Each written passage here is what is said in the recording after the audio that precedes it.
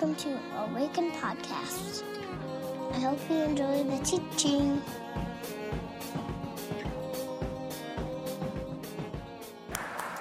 All right, my friends, if you want to find your seats, I hate breaking up this lovely little buzz. This is great. This is great. Oh my goodness, so great to be with you.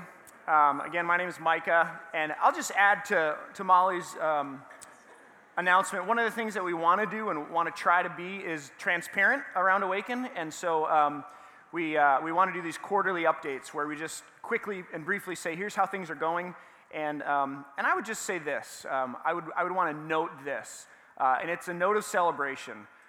This is one of the most generous churches I have ever been a part of in my entire life, and that is to be celebrated.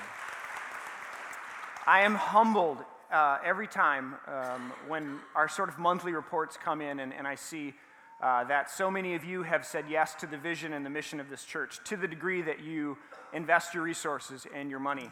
And I can't tell you how much that means. So thank you. Thank you for your hearts. Thank you for your generosity. Thank you for helping make the mission and vision of Awaken happen. It means a lot. I have a Sunday morning routine where we come here in the morning and make sure the church is still here and hasn't burned down and everything is going in the right direction. And then I leave and I go to Bruegger's and I get a Western with no onions on a sun-dried tomato bagel. It's a very, very tasty little dish. And often my kids join me. Hadley, my 12-year-old, is in the back doing lights this morning. And so when she's doing that, she joins me. And this morning, one of my other children awoke. Daylight savings is a mean trick to parents. And she was awake, and she said, "Dad, can I come?" And so we said, "Sure." So we're sitting at Bruegger's this morning, and one of them ordered a cinnamon sugar bagel. They both ordered cinnamon sugar bagels. One of them got plain cream cheese. The other got pumpkin cream cheese. And I could tell the one was looking at the other with the pumpkin, like wanting the pumpkin cream cheese one. And at one point I said, "You're wishing you had pumpkin cream cheese, didn't you?" And she looked at me and she said, "No, I just want more." We're going to come back to that. I want to begin this morning with an image because I want to tell you a story. And I want to remind you of something because we are starting a new series today that is a lot about the future and a lot about where we're going and what we're dreaming about. And I once heard a wise man, a rabbi, say that you can't really go into the future until you know your past. And so this is a picture of a tree that about 8 years ago, almost to the weekend, I sat underneath on the shore of Lake Mille Lacs. I had gone on a little silent retreat for 4 days, and my one task was to discern and determine if God wanted us to start a church. And so I sat underneath this tree, which ironically has become a bit of an iconic piece of who we are as a church. And I said to God, "Do you want me to start this church?" And when you ask a question like that to God, I think you expect certain responses. You know, like, "Yes, I'm calling you, Micah, to do this," or, you know, "Step out in faith and go and do this thing," and you know, this sort of rousing call to ministry. And what I heard was none of those things, but in fact what I heard was a question, which is fitting, I think, of God. And the question was, "What do you want?" It reminds me of a story when a blind guy comes to Jesus and Jesus says, "Do you want to be healed? What do you want?" And so I started thinking and I started imagining, I started dreaming, and I started dreaming of a church that was a safe place for people. A safe place for people to ask hard questions, a safe place for people to journey, a safe place for pastors to ask hard questions. Amen? Where people like me who have doubts and wonderings can ask those things and be real and honest. I started imagining a church that was tenaciously about Jesus and rediscovering the Jesus of the Gospels, a Jesus that I had not seen in a long time for some odd reason. I dreamt of a church that was doing that where God was doing something in our midst that was only explicable by the Spirit's work. And I can't tell you how many people I have talked to who said, whether we were at the Joke Joint or here in this building, who have said, for some reason, like before the first song was sung, before the first sermon was preached, before the first note was played, I walked in this place and I felt like this is home. A work that only the Spirit can explain. I dreamt of a community that was desperate and dependent on a move of God. I dreamt of a group of people who were partnered with God in this work of redemption and renewal. And so, friends, I guess I'm here to say this morning, 6.5 years into this thing, that so many of our hopes and dreams have come to pass. And you all here are reason to celebrate, and you are evidence that God has been at work in our midst. We begin this new series this morning called Emanate because I don't know about you, but I'm not done dreaming. Like, what if this is too small of a vision?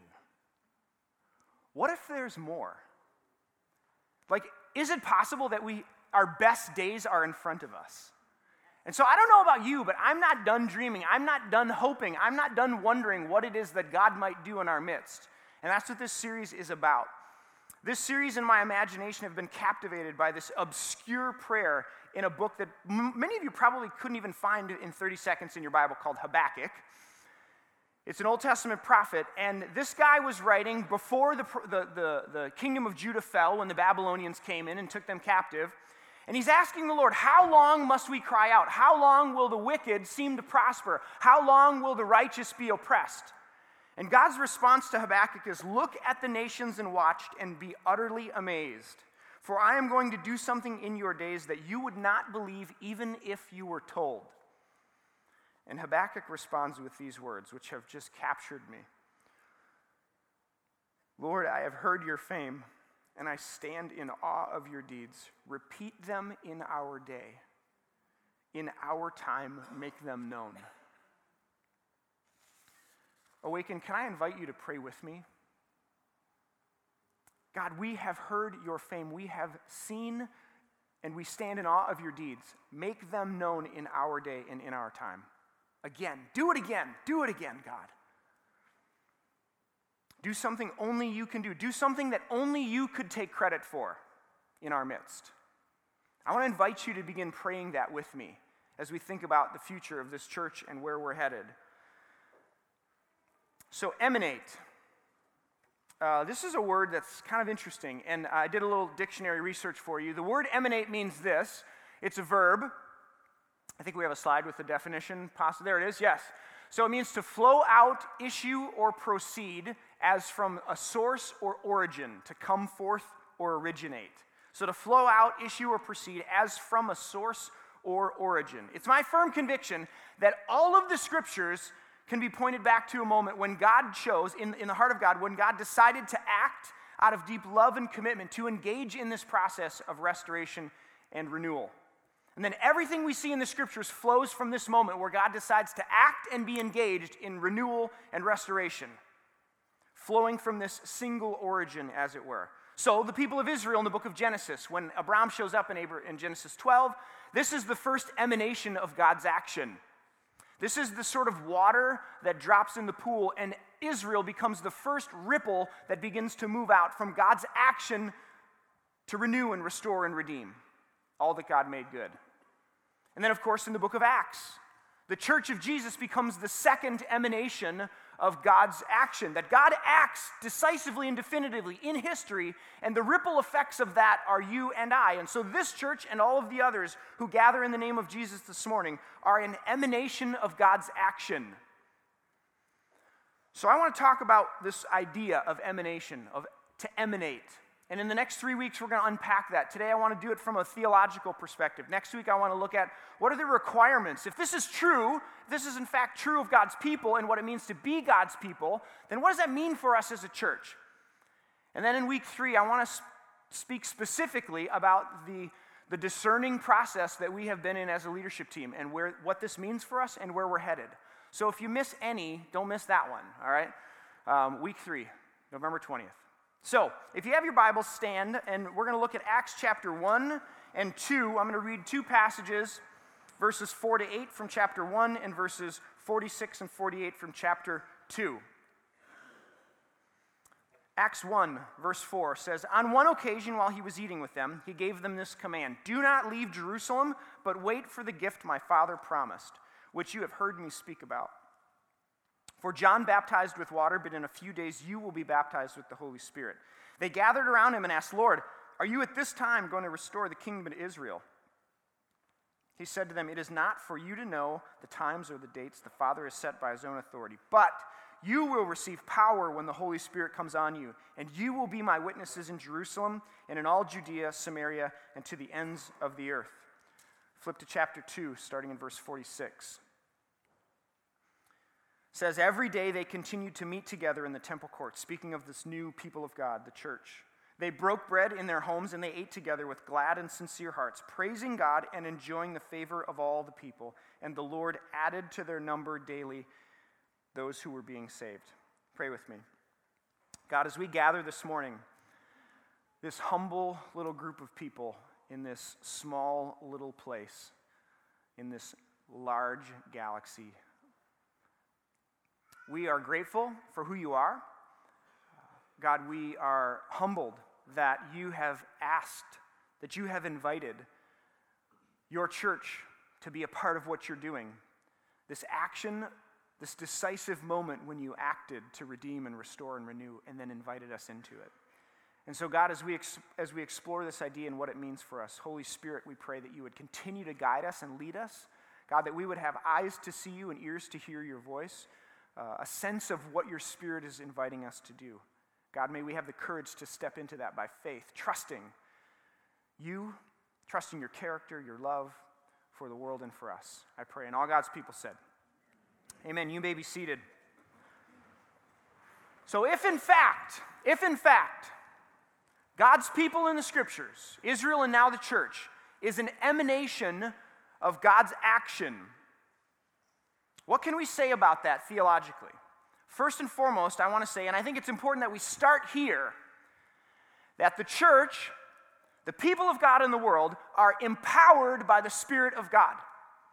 Acts chapter 1, right? This is right after Jesus is resurrected from the dead. Luke is continuing his gospel. Did you guys know that Luke wrote both Luke and Acts? So Luke continues his gospel in the book of Acts, and he says that Jesus is with them, and as they're gathering around, they're wondering about the kingdom. When will God do this thing? And Jesus says, wait here until you're empowered, given this Holy Spirit, which will empower you. A couple of weeks ago, we had a partnership class, and this is something that we do every now and again for those who are making steps towards what traditionally churches call membership, we call partnership. And one particular person who was there the last time we met, we were talking about partnership and just having people share their stories and how they got there. My good friend Joshua says, Pastor Micah, I was waiting to hear about the Holy Spirit. I read these things over here on the wall and no mention of the Spirit, and I've read the things on the website, but no mention of the Spirit. And I thought, I can't be a part of this church without the Spirit. And so a couple of weeks ago, we preached through a series, and we talked about the importance of a conscious dependence on the Holy Spirit, that the Spirit of God is the one empowering us. And Joshua said, when I heard that sermon, I said, okay, I can be here. We have to remember that what God desires, what God sets out to do, God empowers and God enables. You will receive power when the Holy Spirit comes on you. And what's fascinating is what's happening here in Acts chapter 2, what we typically call Pentecost, right? When the Spirit of God comes and empowers the church to do and be what God calls the church to be in the world. This is called Pentecost. What many people don't know is in the Jewish calendar, what's actually being celebrated is Shavuot. And Shavuot is the giving of Torah. It's the giving of the law. So Charlton Heston goes up on the mountain, and God comes and gives him the Ten Commandments and then what's called the law, Torah. And what's fascinating to me is that we think about the church and we think about this emanation of God's action in the world as the church and it being empowered to do and be what God asks it to do and be. But for the Jew in the first century, there was no difference. They felt empowered and enabled because God gave them the law, gave them Torah to live into and to be the people God called them to be. And so what's being celebrated at Shavuot is the empowering and the enabling of God's people to do and be what God called them to be. And what we're celebrating at Pentecost is the empowering and the enabling of God's people to do what God's called us to do and be in the world. It's the same thing. It's fascinating. As we think about the action of God and as it emanates out from God's heart, I think it's important for us to start here. Because some of the things that we might feel called or invited or discern that God is leading us to do might not feel comfortable, or there may be doubts, or there may be wonderings, there may be scared. What if we screw it all up? Maybe that's a question you don't think about, but I think about it all the time. Like, this is so fun. What if we screw it up? What if the whole thing goes up in flames? I think about that kind of thing. You know, like if we take this step of faith and we go and we try to do this thing and it doesn't work, then what? God empowers and enables what God sets out to do. And so if we discern that God is leading in a certain way, we have to remember, as scared as we might be, Micah, as many doubts as Micah you might have, God empowers and enables what God sets out to do in the world. Church, don't forget that. Awaken tends to be a thinking place. There are a lot of you who come here and you've wanted to interrogate your faith and you've wanted it to be reasonable, and there are things that didn't make sense in the past, and so you're working them out here, which is lovely, wonderful, beautiful, awesome. But our danger, our downside, our potential shortcoming is that we forget the fact that the Spirit of God, the same Spirit that rose Jesus from the dead, empowers the church to do what God's called us to do. Amen? So we may see things that we don't understand. We may see people get healed. We may see marriages resurrected from the dead. Hallelujah. We may see things that we have no explanation for. And when we do, we just say, God empowers and enables what God has set out to do in the world. Amen? So we have to start there.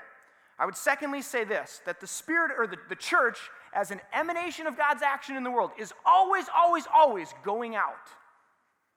It's always going out. I grew up in the Midway, and I went to a school called Central Lutheran until my parents had multiple kids, and then it just they're like, man, if we have to keep paying these fees for all these kids, like what in the world? So we stopped going to Central Lutheran, we started going to St. Anthony Park. But I remember on the playground at Central Lutheran, there was a merry-go-round. Do you guys remember? Whoa, this is big. Back when, like, the playgrounds, OSHA would have had a fit with some of these playgrounds, you know?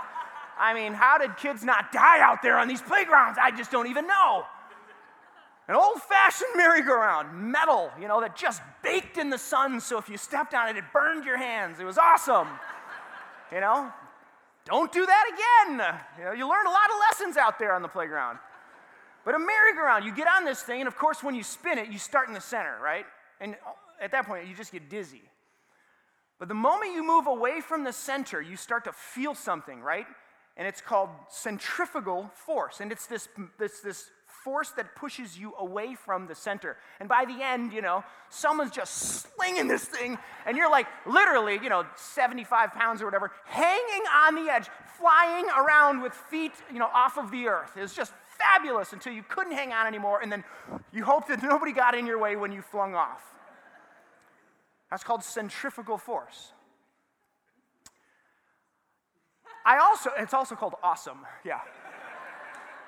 I went to Valley Fair for the first time in hike school, I think with my youth group, and this was back before the Wild Thing was built, and I think Excalibur had just been erected, and at that point, you still needed chiropractic care after riding it, even as a brand new roller coaster. But there was this one little roller coaster called the Corkscrew, and this was a big deal, the Corkscrew, right? The Corkscrew, you went down the deal, and then you went upside down, right? And then you literally corkscrewed through.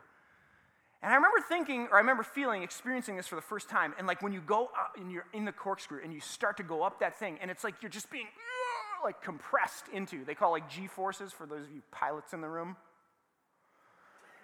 Are there any pilots in the room? Okay, all right, yeah, there you go. Just for you. That's fantastic. So you're on the corkscrew, and it's this thing that like pushes you into your seat, which is called centripetal force. Centrifugal force is the effects of inertia that sort of push you out from the center. Centripetal force is the effect where you're sort of pushed in towards the center, or you follow the curve of the line that you're on. Now, why do I tell you about centripetal and centrifugal force? It's a great question. Genesis chapter 11, we get a very interesting comment about a guy named Terah. Nobody knows about Terah. Everybody knows about Abram, but nobody knows about Terah. The end of chapter 11, it reads this. Terah took his son Abram, his grandson Lot, son of Haran, and his daughter-in-law Sarai, the wife of his son Abram. Together they set out from Ur of the Chaldeans to go to Canaan. This is the same thing that Abram did, set out from Ur of the Chaldeans to go to Canaan. So Terah, his father, right, gets the same invitation, possibly. Is it possible that the first call of God was not to Abram, but to Terah? And here's what it says. But when they came to Haran, they settled there. Terah lived 205 years and died in Haran.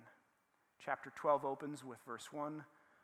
The Lord said to Abram, go from your country, your people, your father's house to a land I will show you. And verse 4 says, and so Abram went.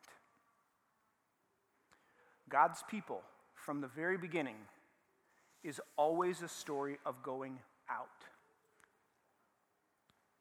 God's people are a sent people. It was never about, and it still is not about, a group of people turned in on themselves. This thing doesn't exist for us. The moment this institution begins to propagate or exist for itself is the moment we die. We settle in Haran and we die. The church is not about us.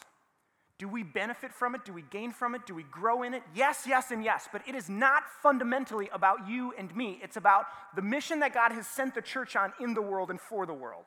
The moment we forget that is the moment we set up camp in Haran and we begin dying. So when we talk about the emanation of God's action in the world, we must not forget that it is always going out. It is always going out. It's centrifugal. Centrifuge. Sending it out. Last, I'll say this. God's people, the emanation of God's action is always expanding and growing. Which means, my friends, it is never static or stationary. It will require you to grow and change and move. If you got into this thing because you loved that pew and you wanted to sit there until the day you die, I have bad news for you. You got to move. So fascinating. Torah, sin, and repentance. Torah in Hebrew, it means teachings, but it comes from the root that has this idea of casting something towards an object. So Torah, teaching, literally means to cast something towards an object, a target. Sin in Scripture, the word hate, means to miss the mark. So to sin in Scripture is literally to miss the mark when casting an object towards a target. Repent, shuv, teshuva, means turn or return. So spiritual life could be summed up as casting one's life towards a target or an object, and when you miss the mark, you turn or return. This is the spiritual life. The fascinating thing is that the target, it's moving. Son of a... Nobody told me that! God, when Moses shows up in Exodus chapter 4 and he says, God, what's your name? What should I tell them who you are? What does he say? Yod he vav he. I am that I am. I will be what I will be. What God actually says is, I'm not a noun, I'm a verb. An ongoing action in the past, present, and future. God is on the move. God is moving. So God is not one stationary, static being, or maybe we could say it differently, that there is always more that God is revealing about God's self to you and I. There's always more, always more, always more. So casting an object towards a target, when we miss the target, when we're off mark, we turn, we return. But the problem is that the target's moving. Son of a gun. Moses. Story of the Exodus. The people are whining, they're angry, they're like, we want to go back to Egypt, we want the leeks, the melons, the onions, the garlic, why did you bring us out here to die? The meat pots, oh my gosh, it was like a buffet every day, and you took us out here to die. Moses goes to the Lord, they're hungry, they're thirsty, they're cranky. God says, tell them, take your wand, Moses. Take your wand and strike the rock, right? Take your staff and strike the rock. Moses strikes the rock and water comes out, right? It happens again. Numbers chapter 20, there's a new generation. All the old ones have died because they didn't go into the land in Numbers 13. A new generation in Numbers 20 is standing at the precipice of the land to go into Canaan. And Moses is there with all these young people waiting to go into the land. And they're asking, they're cranky, they're cranked up, and they're asking him. And it sounds a whole lot like what they were asking before. We want to go back to Egypt where the meat and the leeks and the onions, but they're asking a different question. And they're actually asking a question. They're asking for the fruit of the promised land. They're not asking for Egypt. They're asking for figs and grapes and wine and honey, promised land fruit. And Moses can't hear it. He's angry. He's hacked off. He's like, gosh, these people. So he goes to the Lord, and the Lord says, speak to the rock, and water will come. Moses can't hear God either. So what does he do? He does what he always did. He does what he did before because he knows this. He's been here before, and God said, strike the rock and water will come. So he goes out there and he whacks the rock. Friends, there's a very real possibility that God, the God that was there in the first moment, has moved beyond and is asking you to do something far different than what it was before. Can you hear it? One of the rivers in the text is, can you hear in God's voice? Always expanding, always growing. Always expanding, always growing. If this church is the same a year from now, we have failed. If all the same people are here, we failed. We have missed something because God is on the move, doing something in the world. Always expanding, always growing. God added to their number daily. I don't think this is about evangelism or some great report of like, here's how, no, like this is just the way it works. When the Spirit shows up and people are experiencing resurrection, hey, let's get on that train. Always expanding, always growing. So, I have good news and bad news. The good news is, what a story to get swept up in, right? That like your life and what you do matters for the kingdom, for the divine's work in the world. Holy cats. I mean, we got an extra hour of sleep, but it's better than that. The bad news is, you're going to have to stretch. You're going to have to grow. Somebody might move your cheese. Somebody might sit in your seat. And if you come to me, I'm going to tell you, it's not about you.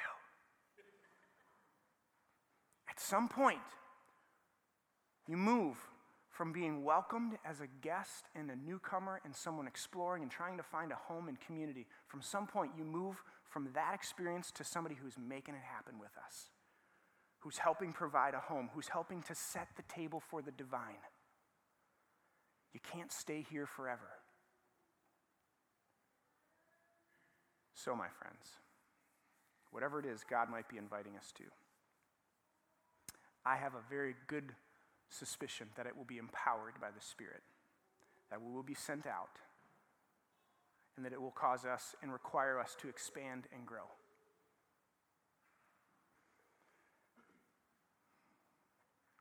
I'm not wishing that we had pumpkin cream cheese. I'm not wishing that it looked different or sounded different or we had a better band or smoking lights. I just want more. I just want more. I'm not done dreaming. And I just want to invite you as the church to join me, to say like, God, where would you have us go? What would you have us do? What is in your heart for us? Give us ears. Did you know that hearing and seeing in Scripture, it's not a given? That's why Jesus says all the time, give them those who have ears to hear and eyes to see, because some people can't hear and some people can't see. Open our hearts, God. Give us ears to hear and eyes to see. Amen, church? Okay, here we go. Pray with me. God, you are good. You are love. You are light. You are the one that resurrects. You are the one that comes and finds us when we are at our end. You are the one who gives hope where there seems to be no hope. You are the one who brings joy in the midst of despair. You are the one who brings life when there is death all around. So God, may we, as your church, be caught up in this story of renewal and of restoration, this emanation of your action, a God who does not abandon, a God who does not forget, but a God who remembers and who knows and takes action. God, in this moment of silence, I pray that you would capture our hearts wherever they are and move them wherever they need to go, just one step today. Here we are, God. Here you are. Speak to us. Lord, bless you and keep you. The Lord lift up his face to shine upon you and be gracious unto you. The Lord lift up his countenance to you and give you his peace. In the name of the Father, and of the Son, and of the Holy Spirit. What do you say? Go be the church today. Amen? Grace and peace, friends.